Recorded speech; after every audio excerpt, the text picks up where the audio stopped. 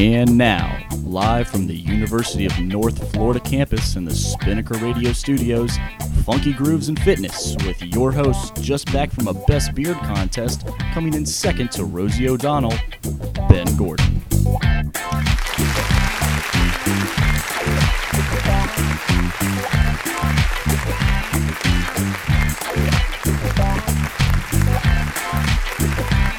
All right, guys, welcome to another edition of Funky Grooves and Fitness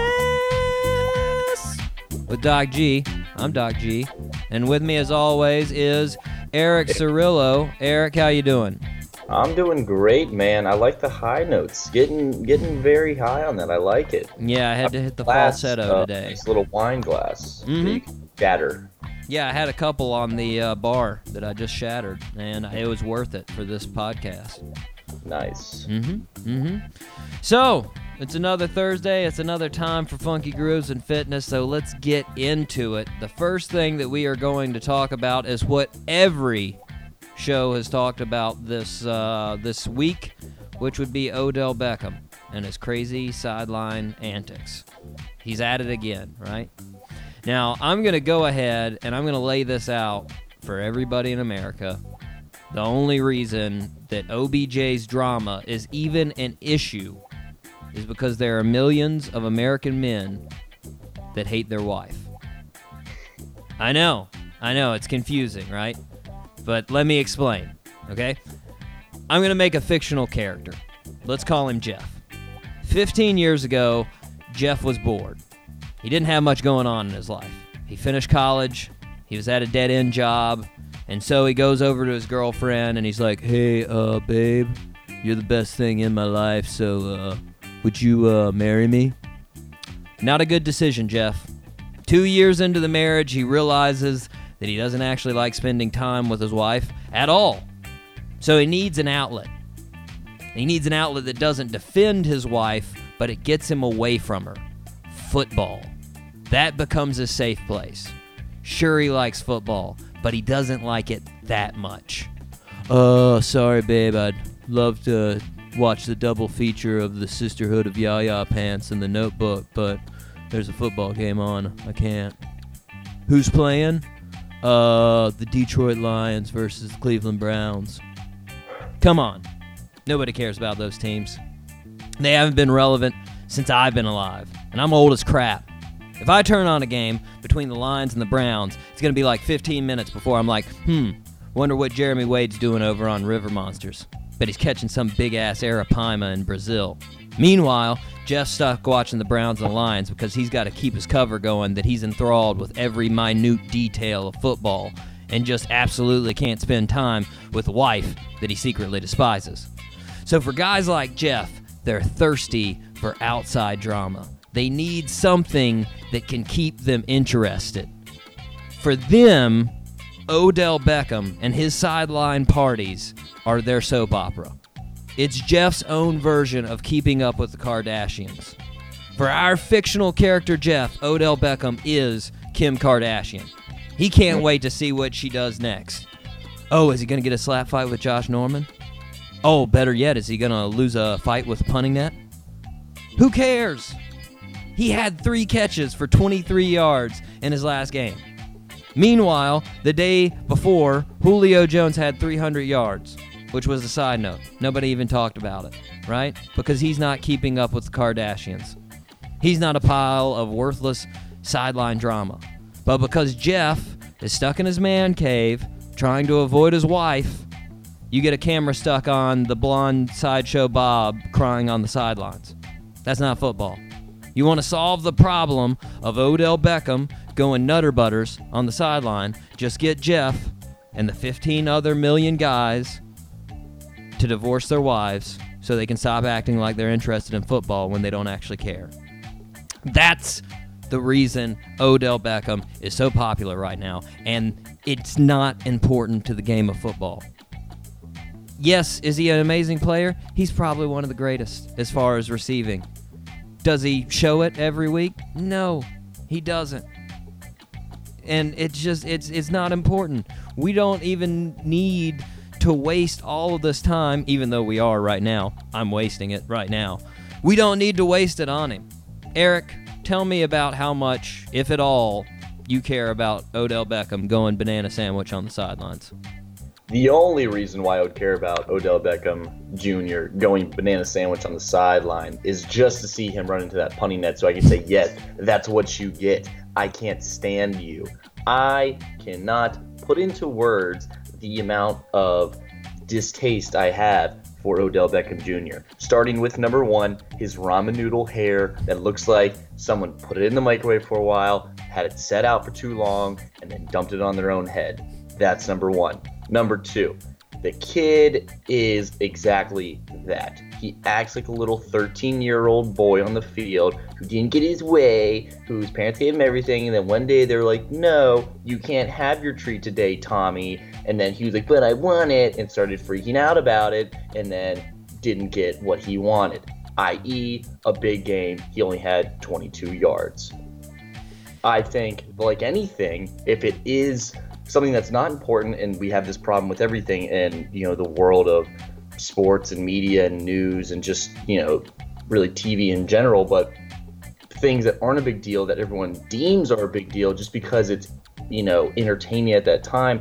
And so they put a lot of coverage on it when really at the end of the day, it doesn't matter. There are bigger things happening, i.e. Julio Jones having a record-setting day for the second time.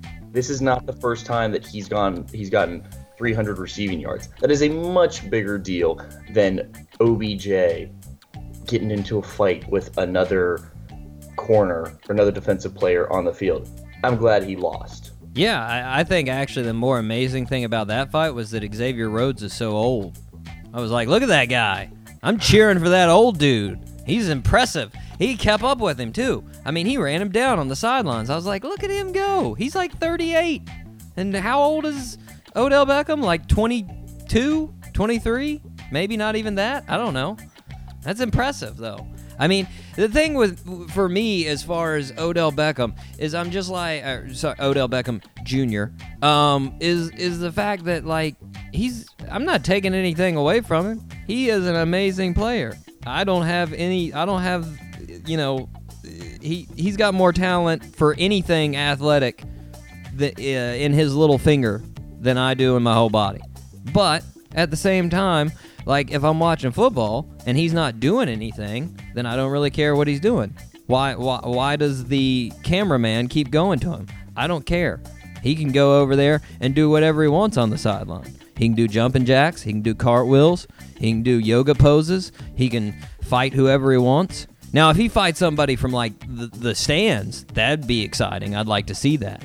But like, I don't really care, what he does. And that's my point. Like, why waste it if there's better things going on, if there's more important things going on. And I think it's exactly that. There's a bunch of people out there who don't actually really care about the football. They're worried about everything else that goes on. And he's fueled on that, I mean, you can tell he's one of those guys that he loves it. And so then he comes out after the weekend, he comes out and says, God, it's just me against the world. Everybody hates me, man. I can't help it. I'm a target. Well, then don't do it if you're that worried about it, man. But he's a good player. It's just you gotta scratch your head sometimes about what he does, man. Do you think that since it was a Monday night game this week, that if it would have been on Sunday, that it would have been talked about more or less? If it were on Sunday? Yeah. If it were... I actually think it would have been talked about just as much, because ever since that Josh Norman, debacle last year, that's really what they do. He is a bit of a target. He is that person that people want to see, and if he's going to do something, he's got to understand everybody's going to want to see it, and everybody's going to want to hear about it. So, I mean, he can't really avoid it. And I think if it were a noon game on Sunday or a night game on Sunday or, Monday night or Thursday night, it would have been headline news just because it's him. Mm-hmm. But until he's dominating like he did with his one-hand catch that launched him into the stardom where he is at, I'm just not too interested in talking about his stats, or lack thereof. But is it any different than when Dez Bryant would do it on the sideline? I mean, I know. But see, that's the thing. That's what I was telling somebody the other day, is that Dez and, your Steve Smith and your Terrell Owens and your Chad Ochocinco, all those guys backed it up. There weren't many times that those guys, and that's the thing, is usually if they were doing bad, it wasn't really, that was, Odell Beckham had a fairly good amount of drop passes. Whereas, I've seen Dez freak out. He almost got in a fight with Witten one time. And, he wasn't getting the ball, though. He didn't get targeted like the whole game. That's a little different. Because, every receiver is going to freak out when they don't get the ball.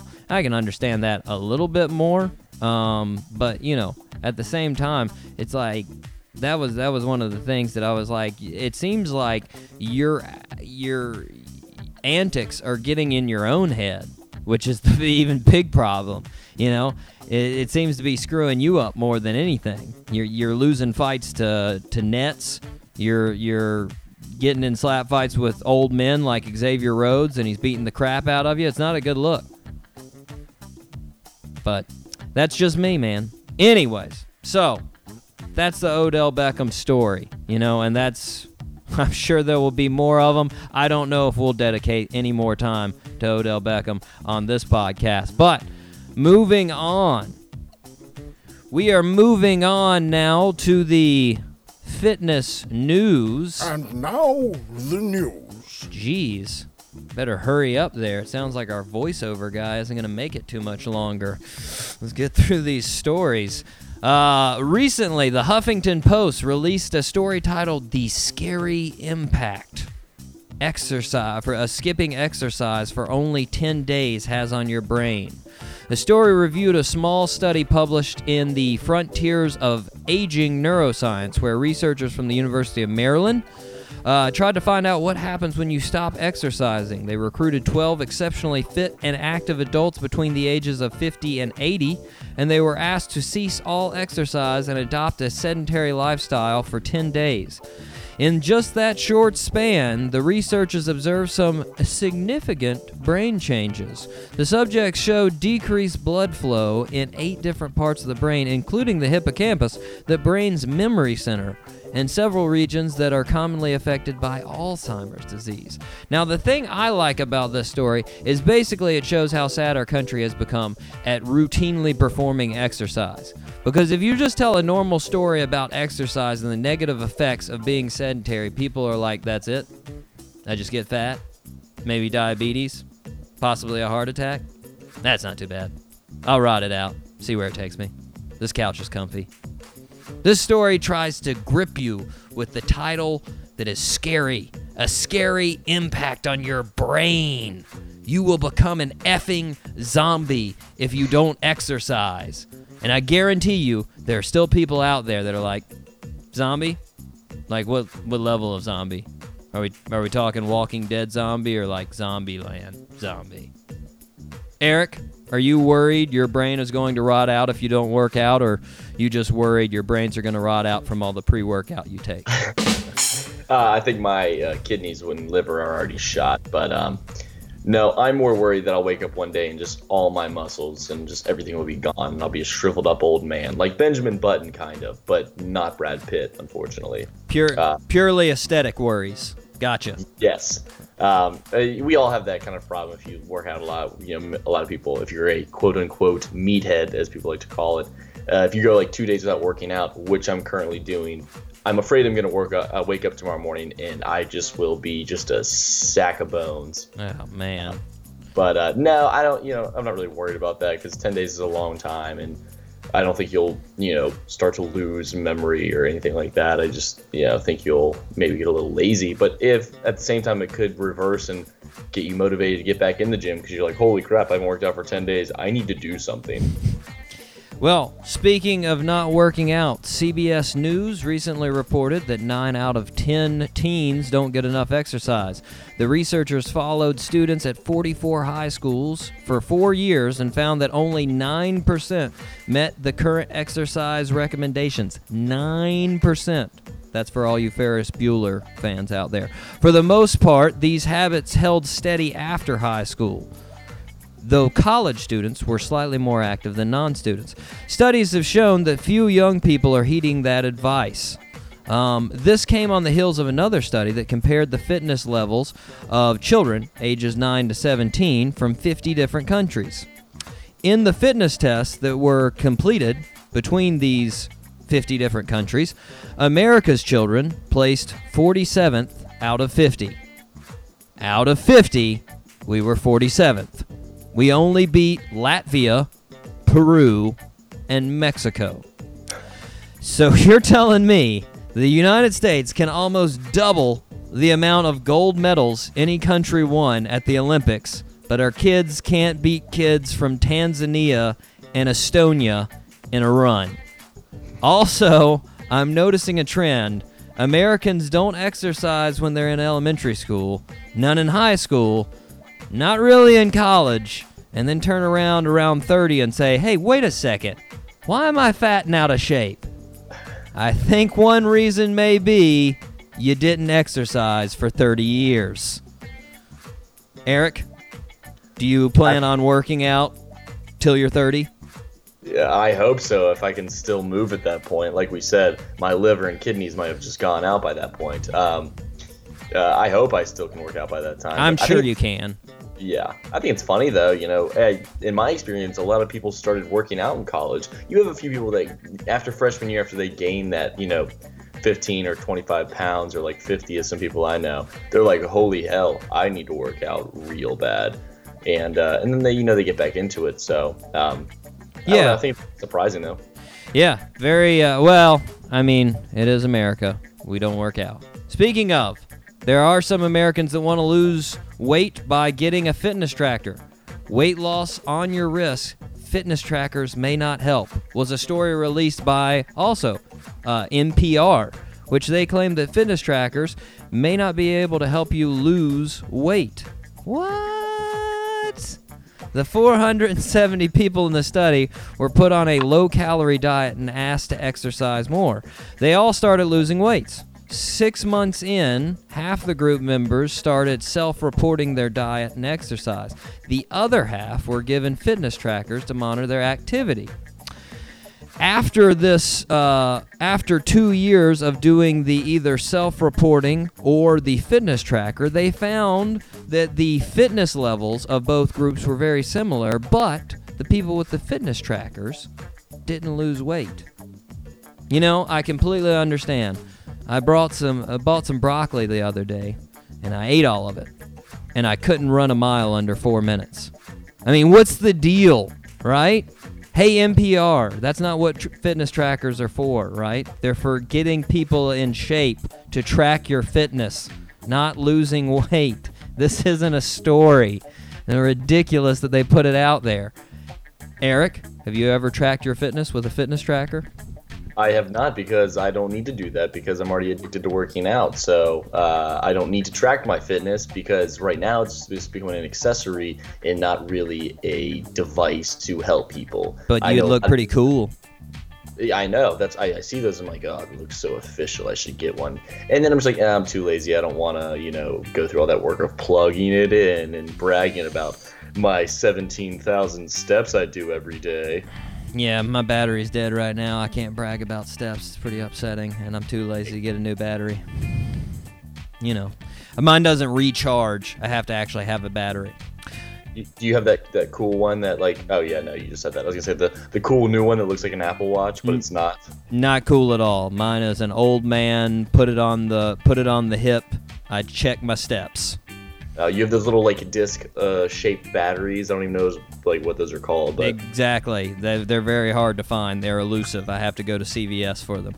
Anywho, CVS for $27. A plug for CVS in our podcast. Anywho, moving on in the fitness news. In other fitness news, the Valley News Live in Fargo, North Dakota, released a story titled Social Media Star Stops in Fargo, Inspiring the Fitness Community.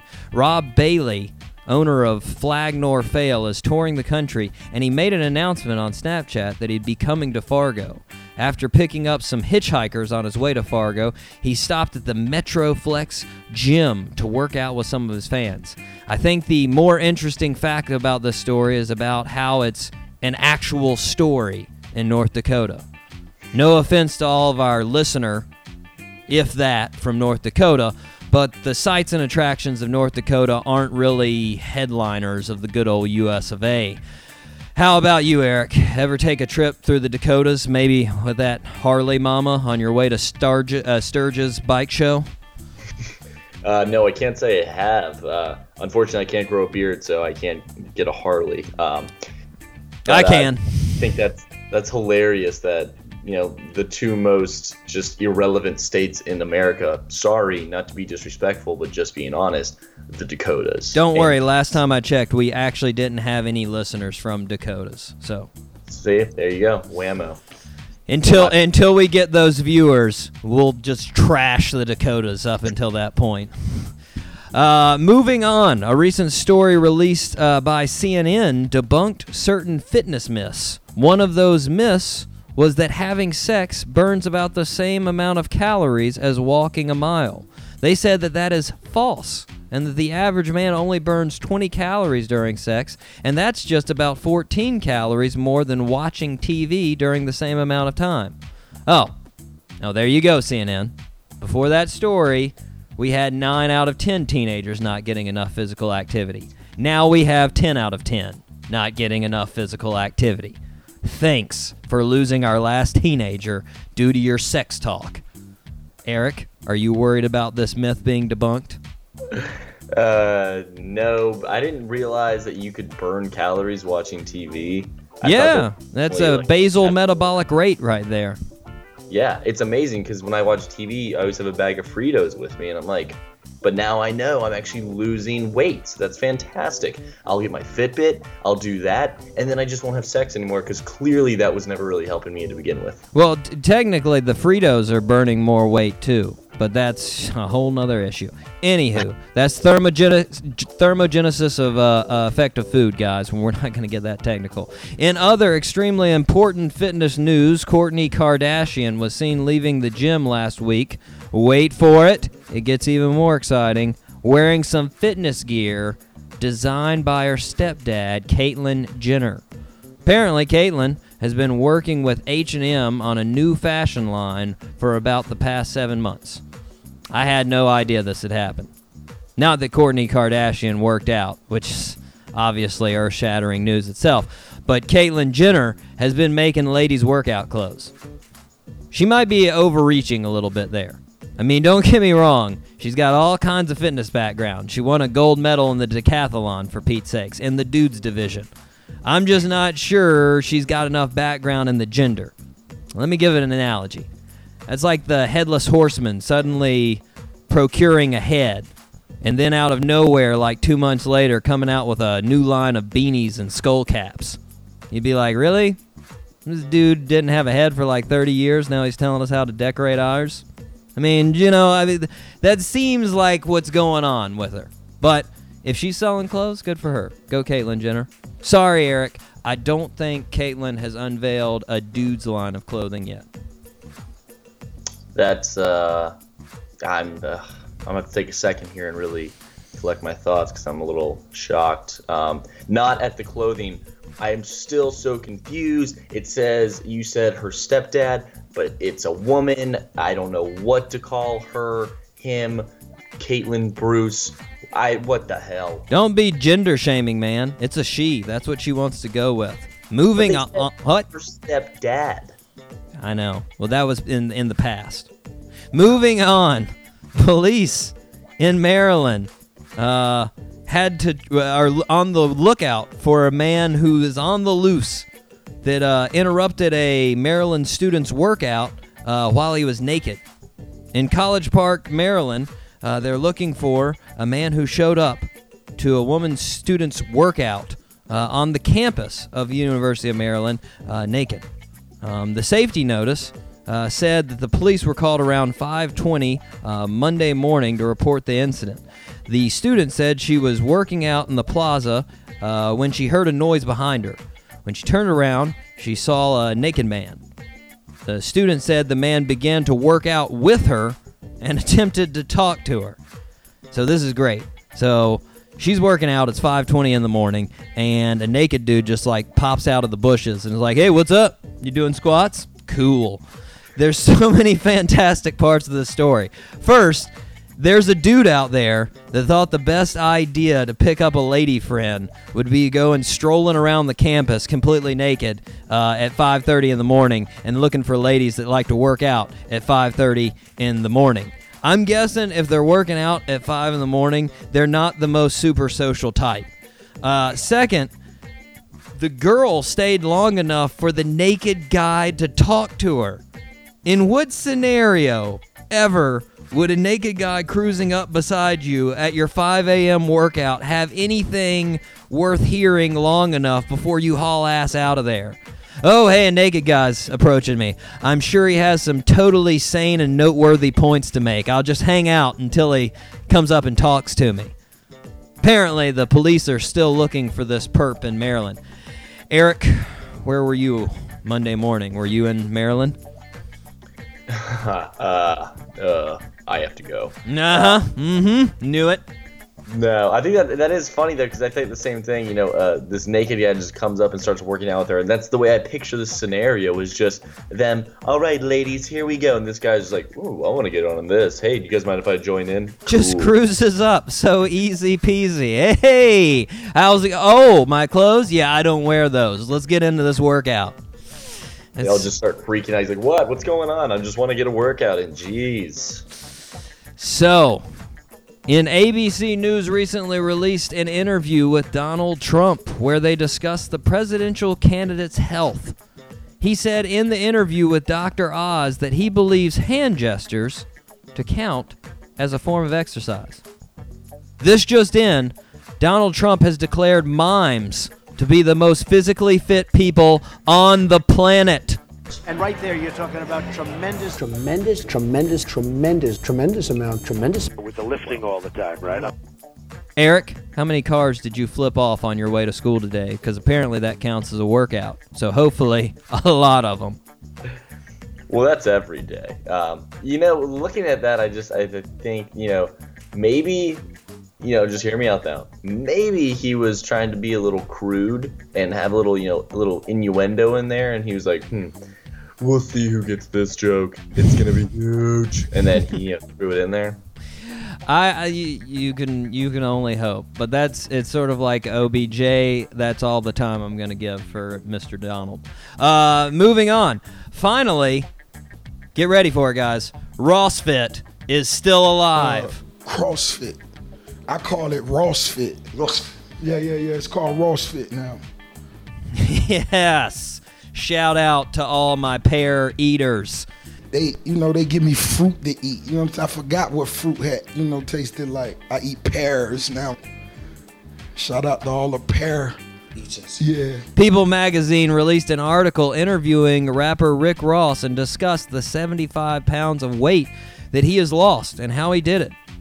Question that was not answered for me in this article is why he constantly did not wear a shirt when he was 350 pounds, and now that he's 260 pounds, he almost always wears a shirt. Doesn't really make sense to me. Eric, what do you think about Rossfit and the 90 pounds, 75 pounds-ish that he's lost? Well, I think if we want to solve the issue of the t-shirt, it's simple. When he was 300 pounds, he was like, hey, I'm 300 pounds. Who cares? Now he's losing weight, and he's like, I look good. Oh, God. I'm so fat right now. I can't show myself. Oh, he's body shamed himself. That is sad. Body dysmorphia. It's all of us. All right, guys. That concludes it. That is our fitness news. Remember, if you missed any of the show and you want to catch up, you can always listen to our podcast, which you probably know about since you're listening to it now. But it's on SoundCloud.com/doc_G_fitness. That's SoundCloud.com/doc_G_fitness.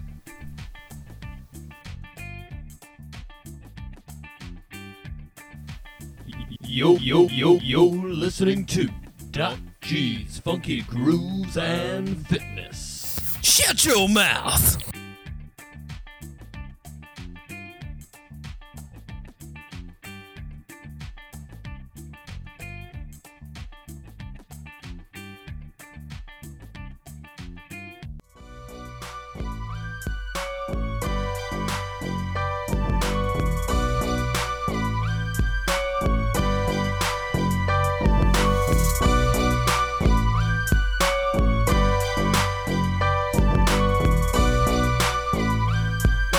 All right, so we are going to switch gears. After our fitness news, we are moving on to NCAA football. Week 5 was full of excitement. I mean, tons of great games, and it started off last Thursday night.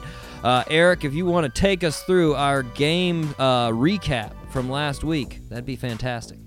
Sure thing. We'll start it off like you said on Thursday night. Number 6 Houston easily handled Connecticut 42-14, just making another case of why they belong in the top 10 and where they are. On Friday in the top 10 matchup, Stanford was rocked by Washington 44-6, just brutal. Alabama naturally cruised by Kentucky 34-6 to remain unbeaten in another SEC dominant performance. Ohio State shut out the Scarlet Knights of Rutgers 58-0.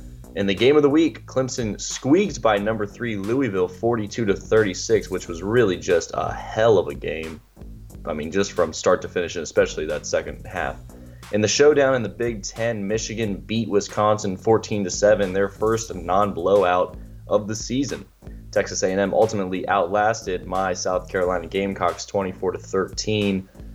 In a double Hail Mary game, Tennessee beat Georgia 34-31. That was reminiscent of the NCAA Final Four championship last year. North Carolina ended Florida State's 22 home game winning streak, beating them with a last-second field goal 37-35. Baylor managed to stay undefeated by barely beating Iowa State 45-42. Miami, shout out Ben, won their first ACC game against Georgia Tech 35-21.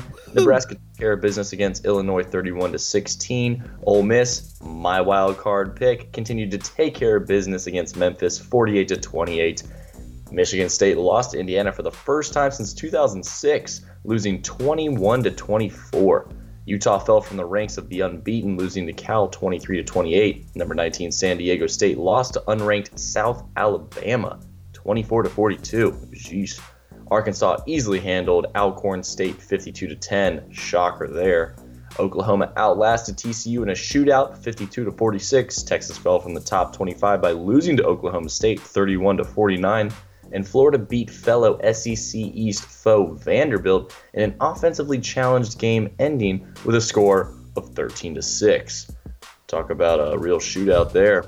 And finally, Boise State took care of business on their blue turf 21-10 against Utah State. Woo!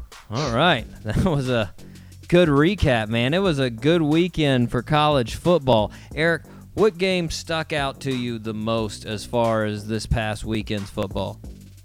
Well, I think the one that we're all a lot of people are looking at, which naturally so, is the game of the week, Clemson and Louisville. Just a really big game with a lot of implications on it. 2 top 5 teams, or top 10 at least. I can't remember where Clemson was ranked. They keep jumping around on me. I think they were 5 at the time, yeah. Yeah, so yeah, top 5. But, I mean, such a close game. And really that second, Clemson was looking like they were going to just kind of take it over and really easily, for lack of a better word, win it. And then the second half, Louisville just came out and really just started going at it. And then I thought, oh shoot, Louisville's going to take this. They're going to get the lead. Once they did, I thought, no way Clemson comes back. And then they do come back. And so it was just such a shootout, such a big game with so many implications of, Heisman implications going on with Deshaun Watson and Lamar Jackson, and them both having to make a case. Deshaun Watson, I would argue, more so than Lamar Jackson, but that was just it was a big game. It was entertaining. It was a lot of fun to watch. It was ups and downs, definitely. I mean, because that was the thing, was when I first started watching, I was like, oh, well, Louisville's got this. They came out gunslinging, firing, scored touchdowns, took the wind out of the stadium, and I was just like, man, They came to play. And then all of a sudden, Clemson comes back, boom, gets way on top, and I was like, oh, okay, well, that wasn't what I thought was going to happen. And then second half, come back, equalize it. Basically, both are playing great by the fourth quarter, and you have Clemson squeak it out. One of the things that I wanted to mention about that game that really irked me, and as a USC graduate, I'm not a huge fan of Clemson, but I'll try to keep my bias at a minimum. But it still irked me was Ben Boulware chokeholding Jackson and not getting anything for it. I mean, he came down on the ground and literally pulled back on his neck as hard as he could, and you could see it easily for like 5 seconds. And nothing happened. And I was like, are you kidding me? A guy's pulling a wrestling move in the middle of this game. And, I mean, it's almost as obvious as when Marcus Vick stomped on a guy's leg, and you're not going to give him any kind of penalty for that. And the ref was just like, break it up. I thought that was ridiculous. And I thought how that was handled was ridiculous. I mean, I feel like if you're choke holding somebody, that is definitely, I mean, that's along the lines of targeting. You just don't do that in a football game. And I couldn't believe that happened. And then I couldn't believe that nobody did anything about it. That to me sort of blew my mind. Well, he didn't tap out, so yeah. He tapped out. He was angry after that. He jumped up. He was very mad. I mean, they had to settle in. That was actually the only time that I've ever seen Jackson show any emotion. Too was on that play. He was fired up. But regardless, it was a super interesting game. Jackson did make his point and kept his stance as the front runner for the Heisman. And then Deshaun Watson stayed basically where he was at for the Heisman, maybe made it a little bit better in some people's opinion. But I think it did a lot too for the ACC. I think if it were a blowout game, it wouldn't have been nearly as good for the ACC. But since both of them were competitive, you still have this potential in the ACC for both of these teams. I think, now call me crazy, and this may, there are a lot of other games that have to go on. I think Clemson is going to overlook Florida State completely. I think regardless of what happens to Florida State playing Miami and the other teams that they have to, actually I think that's the only two teams they have on their schedule before Clemson. But regardless, I think they're going to overlook them because of what's happened to Florida State now with their whole, they lost to Louisville and then lost to North Carolina.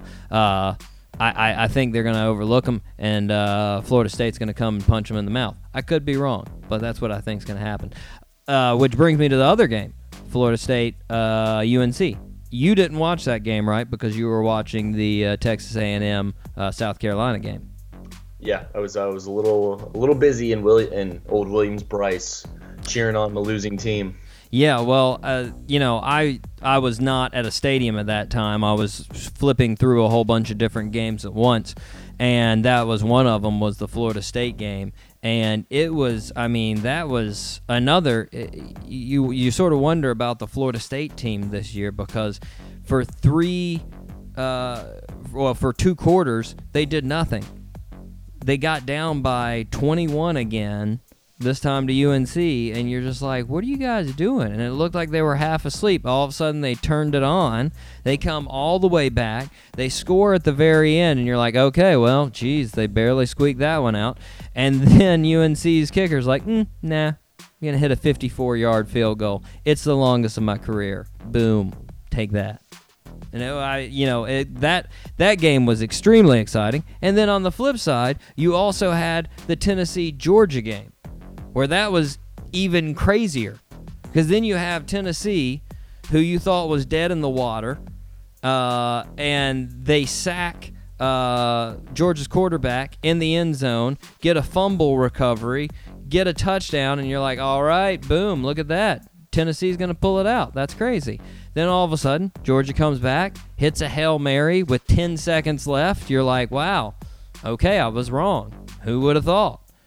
10 seconds left. They get 2 penalties on Georgia, and Tennessee comes back, hits a Hail Mary, and they win the game. I mean, that had to have been one of the craziest games for a very long time, for the last several years right there. What did you think of that game? I know you didn't actually see that game because you were involved in others, but what did you think of that game when you saw the highlights? Well, just like I said, it reminded me of, the Final Four championship last year, with UNC, and just kind of going back and forth, and you think, oh, this team's got it. They just had that Hail Mary. They got the final shot, and then, oh, no, wait, hold up. There's still more time left, and the impossible has happened. It's one of those crazy things that just happens every so often that you just have to stop and be like, I have no words. Mm-hmm. I can't believe it just happened. Now, and especially because he caught the ball, it went right into the receiver's hands. It wasn't like it was deflected or anything like that. Like, he went up there and got it. Well, it's one of those things that you hear like on every single sports talk show ever, is when there is a Hail Mary, every defender needs to get in the air and knock the ball down. Don't try to grab it. Don't try to do anything. Knock it down. Get in front of the offensive player and knock it down. Nobody was in front of him, and you didn't really see anybody try to knock it down. And you're like, didn't you guys practice this? Wasn't that somewhere in your practice that you talked about this? But, then again, I wasn't at the practice. Maybe they didn't do it. I don't know. Another interesting game from last week that we actually didn't review, which I thought was interesting, LSU without Les Miles. Dominated. Granted, they were playing Missouri, but they did dominate. They came in and they smashed Missouri. Missouri's been competitive in other SEC games, so I don't know. I think maybe Orgeron has something going at LSU. I feel like this always happens when a replacement coach comes in, and a lot of times, like, I've seen it happen multiple times where that next week that team will win, and everyone's like, we should have done this a long time ago. We should have fired that guy and had this assistant step in and head this team. And then, the things go back to the way they should be. That team sucks for the rest of the season, and life continues on. I think that's what's going to happen. That doesn't necessarily need to be, though, the way life needs to be, that LSU needs to suck. But I see what you're saying, and there is something to be said for that motivation of getting a new coach, that coach coming in with fire. It's like USC last year when they came, when Spurrier stepped down, you had that moment of like, what do we do? And then Elliott came in, and for a second there, it looked like, wow, Elliott might do this. And he did. He kept them competitive the whole time. But people keep saying, what will it take for Orgeron to stay the coach at LSU? And I think the only way that he stays the coach at LSU if he beats Alabama, and that's not going to happen. So he's not going to be the coach at LSU. Who knows? I could be wrong. And I'm sure there's nobody that wants me to be more wrong than Ed Orgeron, because that would probably make him super excited. Listening to this podcast and thinking, oh, you are so wrong, Doc G. I can't wait until he proves me wrong, and then he comes on and he's like, hey, remember when you said that I wasn't going to be the coach? Suck it. I'm going to be like, oh, man, Orgeron strikes again. He got me. But great games this past week. One thing that I want to mention as far as the recaps of the games this past week, Nick Saban had his typical press conference that he has after all of his games, of course. And during the press conference, Nick Saban was asked how he would handle a situation where his player wanted to protest. Not surprisingly, Saban said they would talk about it first, and it would be a team decision, and they would handle it on an individual basis. Then, as quickly as he possibly could, he changed the subject, and not surprisingly with his answer, Saban stayed right in the middle of the road, where he wants to do, because he doesn't want to have any political ideas or any thoughts outside of the norm. All he wants to do is win football and make money. That's what he wants to do. But one thing I want to address, can we come up with a better advertisement for Coke than those effing Coke bottles on the side of Nick Saban's podium? Because they're always there, but nobody drinks from them. Has anyone ever been convinced after watching that press conference that they needed a Coke because of that one Coke? I mean, have the ad wizards at Coke done research and been like, you know what? If we just do a sign, that's not going to work. We have to have the bottle. That's the only viable option for our advertising. If we don't, no one will buy it.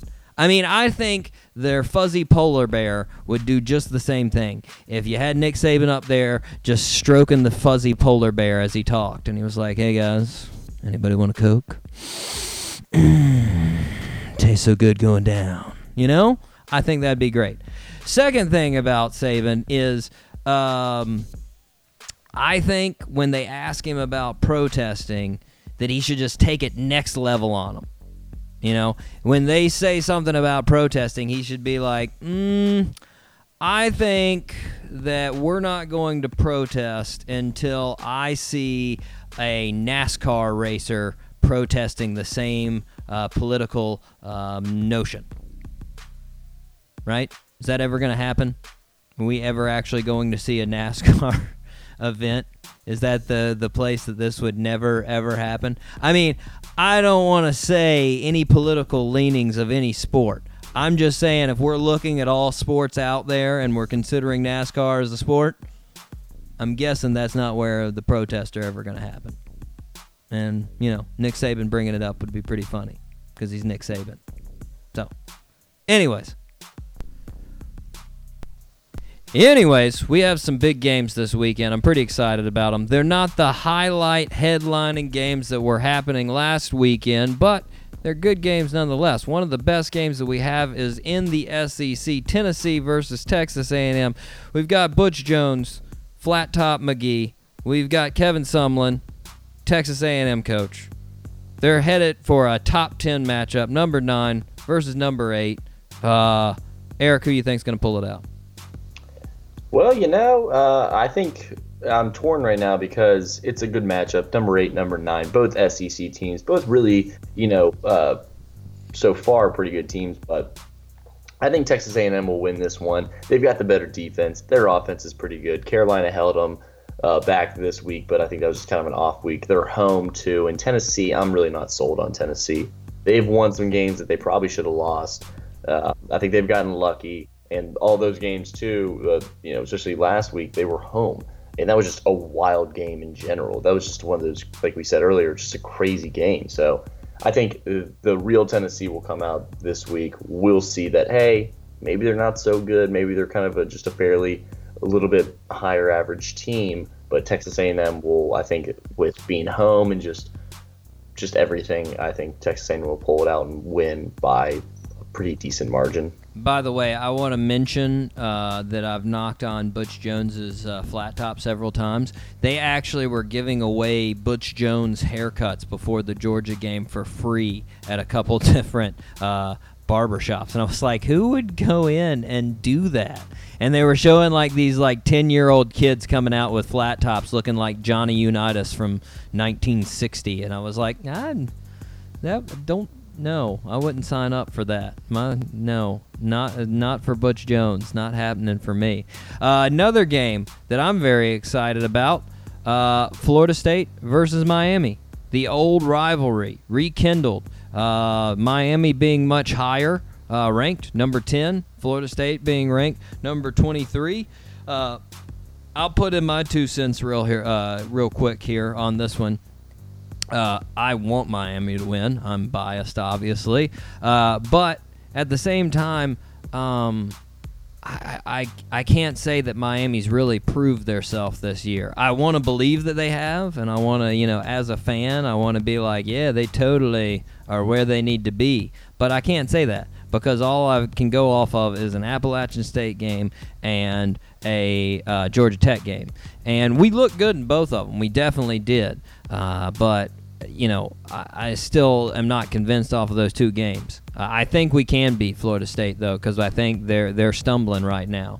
And so I think Miami pulls this one out. That might be my bias talking, but I think since it's at home and we're playing Florida State, we pull it out and we keep traveling on that up and up. Florida State, however, I mean, you know, they got a lot of kinks to work out, and I don't think they're going to work them out by this weekend. What do you think about this matchup? I think it's a pretty good one. You know, both ranked. Florida State, though, I similar to Tennessee. I don't really think they're that good. Now, they're a little bit different, though. Number 23, they're barely ranked.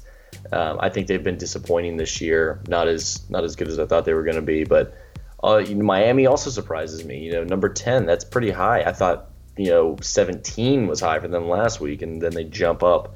So yeah, they've been real gracious with our rankings, which has surprised me as far as the AP rankings. But yeah, I mean, even as a Miami fan, I don't 10 is very gracious for us for what we've done so far as our resume is concerned. Yeah, it definitely does surprise me. So I think it'll be a good game. I really do. I think it'll be close. It's always because it's a a rivalry game. It's always a good game. It's just it's who brings it more. Because I mean that's one of those things. It's what everybody always talks about as far as the Florida games go. It's guys that have been playing against each other forever, and they've been playing together since they were 5. And now they're just on 2 amazing teams in college playing against each other instead. Another good game that I think, I don't know if I'd say a good game, especially the way you knocked on them, but I think it's a good game. LSU versus Florida. I think LSU is going to roll over Florida big time in this game. Because Florida's ranked 18th. I don't think they've showed what they, can do really. And I just think LSU has way more firepower, even without Fournette being in the lineup.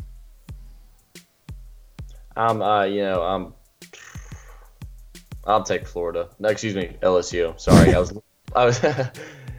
No, change it. It was 50-50. I'll go LSU. I'll go Florida. No, whatever you want me to do. I was looking at Florida as I was saying that. I'll take LSU in this one. Really, it's one of those games where it's like, I don't care. I don't like either of these teams. I really don't think either of them are that good. But I'll take Leonard Fournette against Florida. Fournette's going to be there. Do what? He's not going to be there. He's out for the game. Yeah, which is what I just was about to say, even though he's not even projected to play. So, LSU probably. I'd like to see him win just to see, with everything that's been going on. Excuse me. In Les Miles and this new, coach stepping up. So I'd like to see LSU pull it out. I think that'd be good. Good for them. It would be a good confidence booster. And Florida's just always one of those teams past few years where they're ranked, but they really don't show a whole lot. Yeah. They don't have any offensive power. What about the Alabama-Arkansas game? Do you think Arkansas has any chance? I actually do. Being at home, I think, will be a really big determining factor, and I know their home crowd will be going crazy just because it's against Alabama. So, and it's Arkansas. You don't have too much else to do besides go crazy for your Razorbacks. Exactly, just a few steps above the Dakotas. Ooh, suck it, Dakotas! Yes.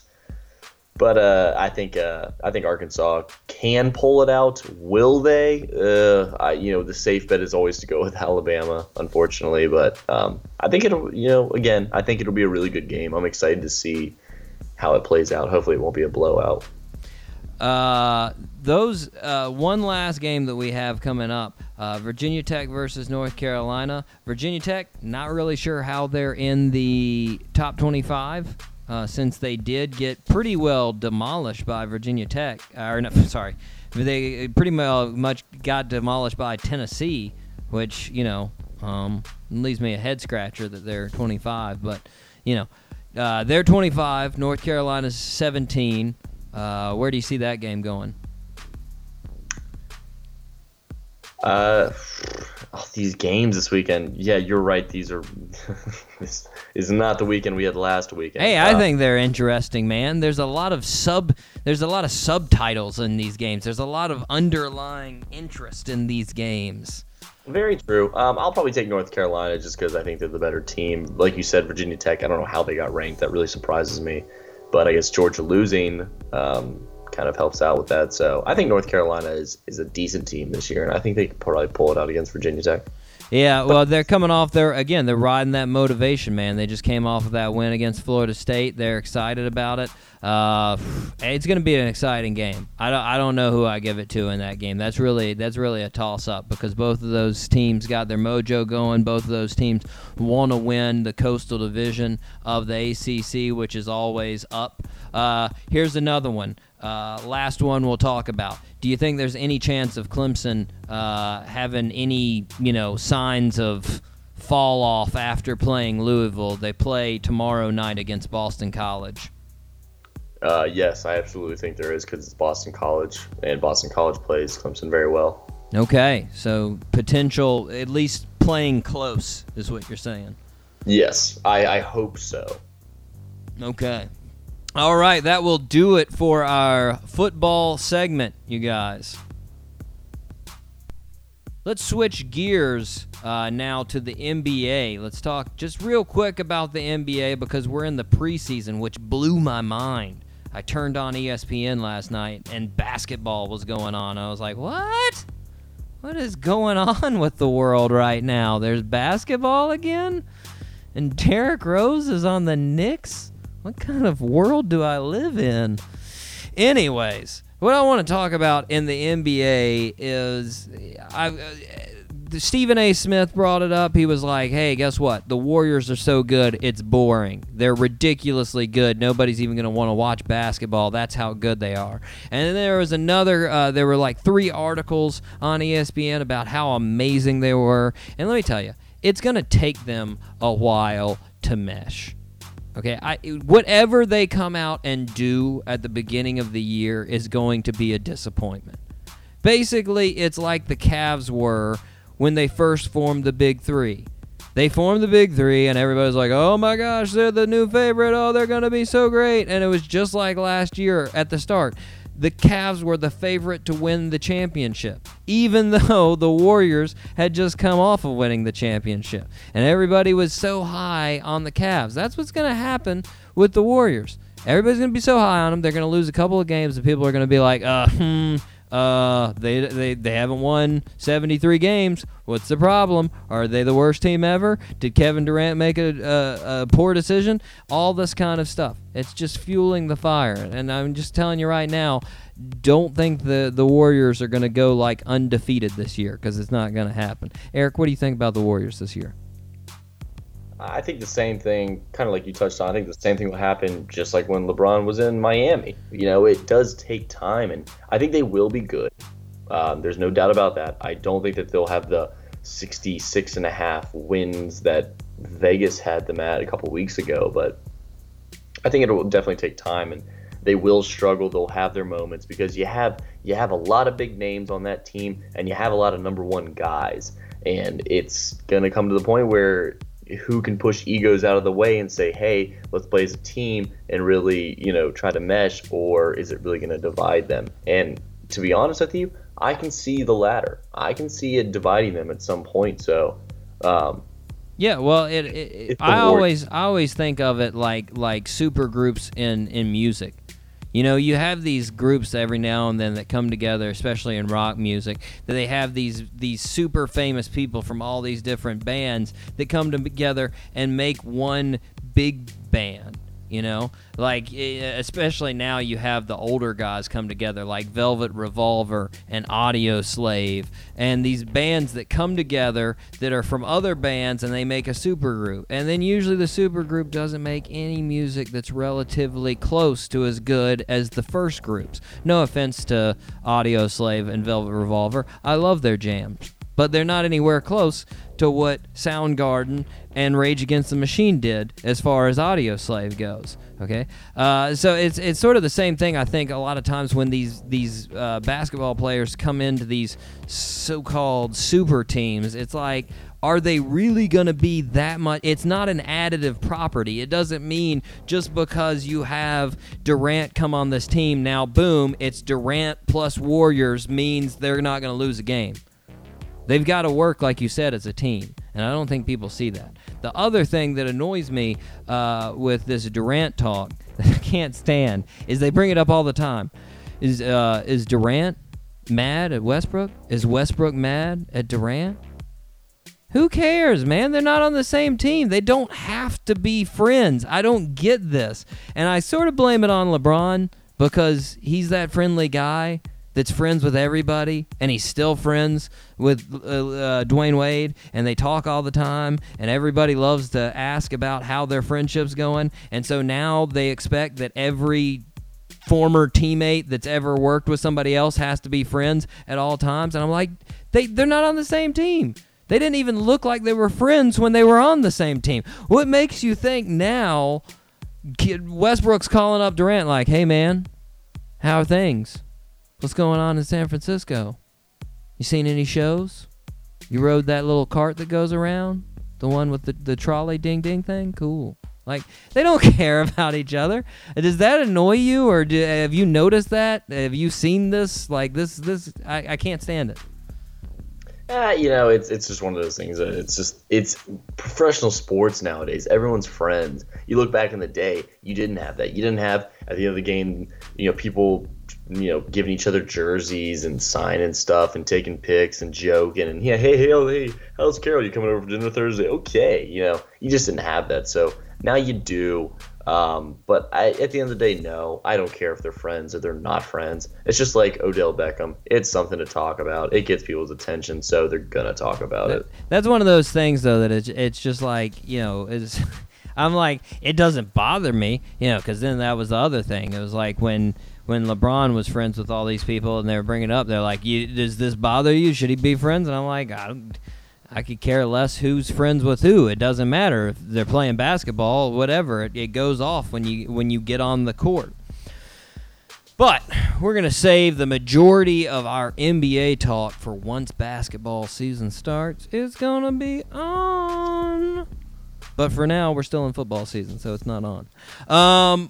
We are about finished for this week, but I want to bring up one more topic before we go. It's becoming a little bit of a ritual.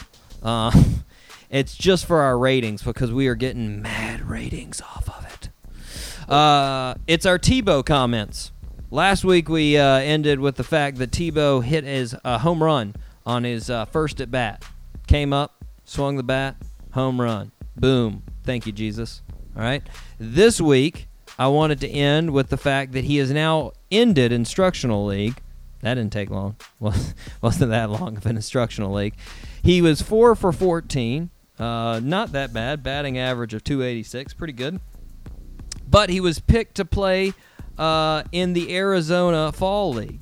And he was picked to play for the Scottsdale Scorpions. Eric, do you know who else played for the Scorpions? Ricky Ricardo?